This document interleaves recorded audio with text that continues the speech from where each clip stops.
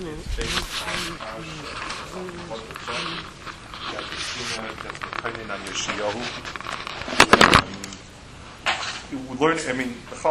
the in Eicha itself also, it seems strange that we're mekainin on one out of many tzaddikim. Piskio was a tzaddik, so on. We're mekainin on Yeshua specifically. It wasn't in the Zman of Churban, but Yeshua, first of all, represents a tremendous pivotal point in Klal Yisrael's heading towards Churban.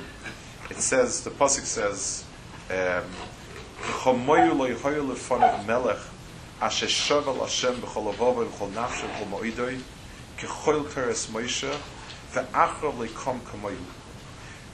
In as much as a melech, as much as David is the one who brought in the Ol of Teshuvah in Klal Yisrael, he brought Teshuvah into Klal Yisrael, David HaMelech.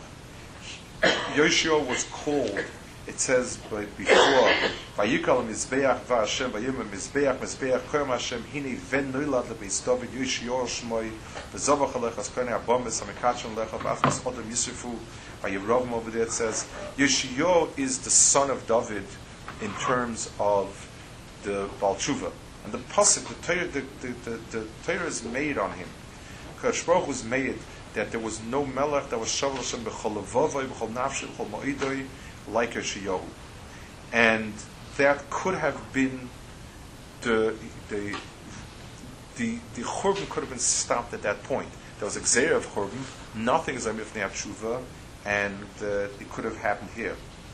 But the pasuk says, "Ach leishav Hashem echarein apoy hagadol asher chora apoy b'Yehuda al kol hakasem asher isay Menashe."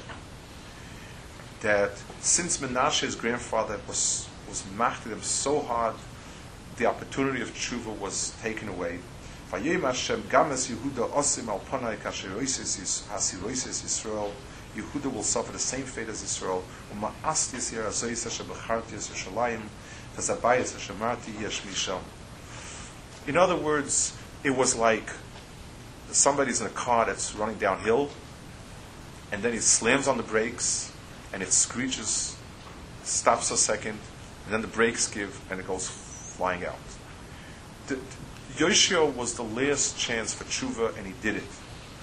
Had his tshuva been shlema, it would have stopped there. But HaKadosh Baruch Hu was made that it's too far gone, and it's not going to happen.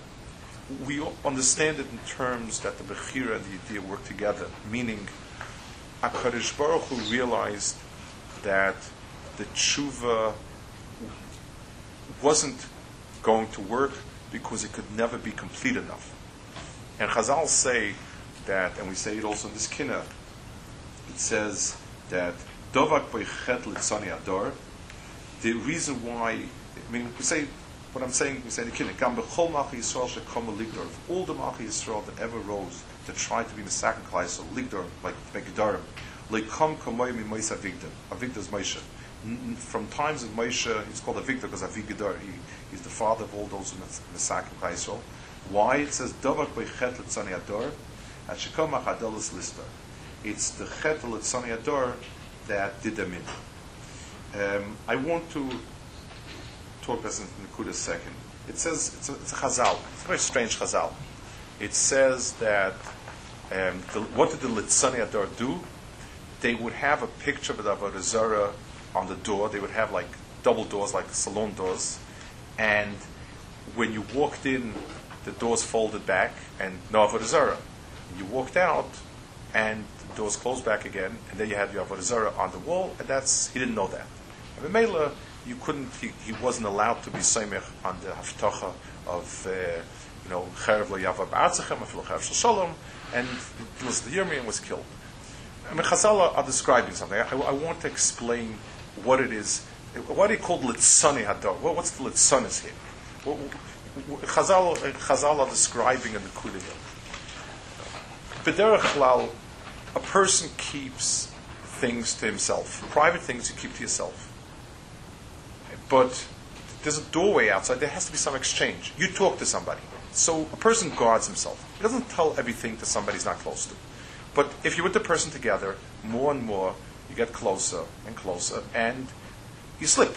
something comes out, and that and you can't keep something inside all the time, and so on.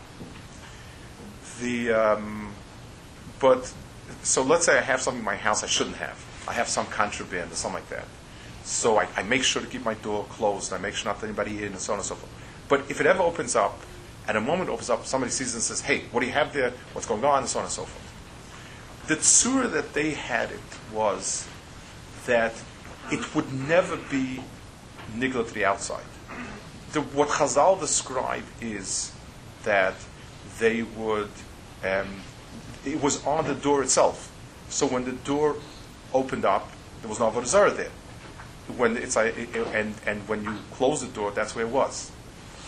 A letz is somebody that creates a personality that doesn't let any traffic between the inside and the outside. That's what Litzanis accomplishes.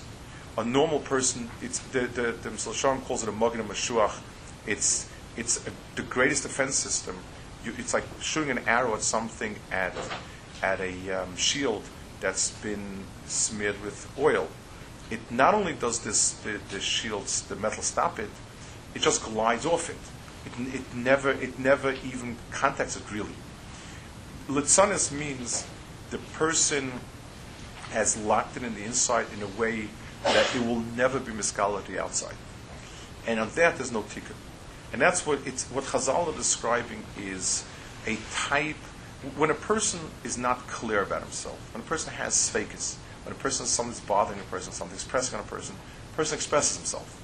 And he lets it out, and someone else can be attacking it. Let's say a person deals with a little child. There's no hetetimtza, in as much as you play a talk with him, that you're going to tell him some of your inner feelings.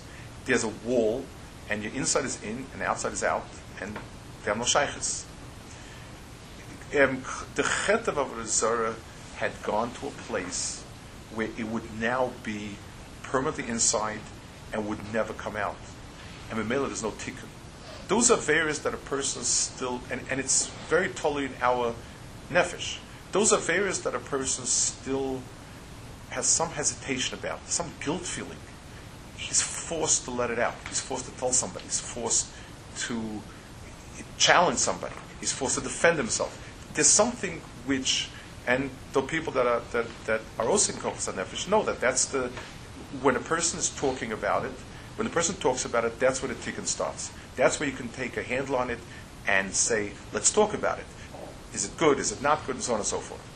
If the person has it constructed in his nefesh in a way that it has no exposure outside, means it's sealed and it's part of Metzias, and there's no tikkun for the person. So the Chazal described in Litzani Ador, that doorway, that it's the final step of Churban was Menashe pushing Avodah Zarah so strongly. Theoretically, yes. Theoretically, if they would be misakin it would always stop. A Nevuah Ra always stops. But HaKadosh Baruch Hu knew that it was too far gone. And Chazal described it for us that Avodah Zarah had become the inner sanctum in a way that there was no way it would come out again. And the male, the only hechatimza was to bulldoze the whole structure down and start again.